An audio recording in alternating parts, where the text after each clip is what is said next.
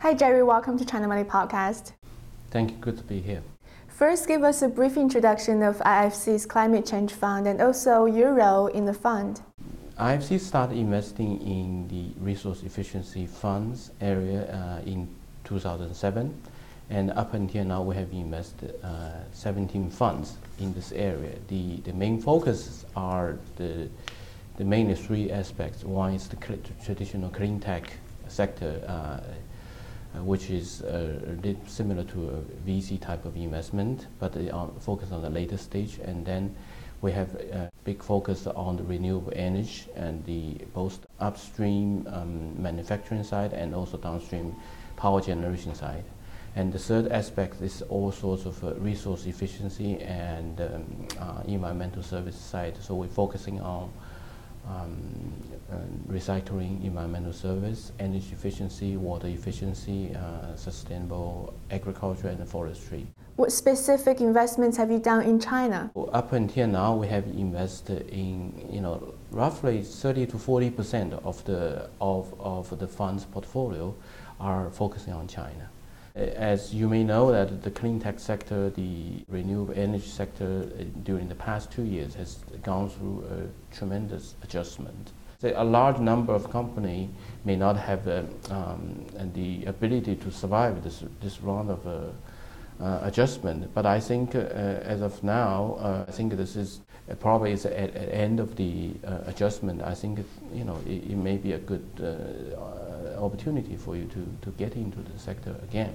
Can you give us some example where your investments have created positive climate change impact? We made an investment in a fund managed by Qing Capital. They are one of the leading funds focusing on environmental and clean tech sector, and also is a leading, I would say, leading institution adopting a very sustainable investment approach. So when IFC made the investment in the fund, we actually worked with them so that to make sure that they are not only themselves adopting IFC's own environmental and social performance standard, we also make sure that they will have the ability to ask their investee companies to adopt the best practice, and also they provide a very good financial return to us. Lastly, what's your expectation for IFC's Climate Change Fund's future mandate and also its developments? We invest three to five funds per year on our own book for roughly $70 to $125 million. And now that we have this fund of funds that's already reached first close. So we essentially have two sources of money to invest in starting from this year. So basically, I think we are looking at, if we counted the fund of funds, we're looking at almost double the money.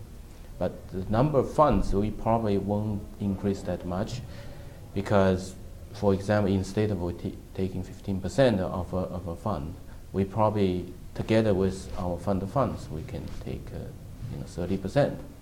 And we may remain very optimistic in the sectors that we are focusing on, and especially on the environmental service and resource efficiency side. Jerry, thank you so much for your time. My pleasure.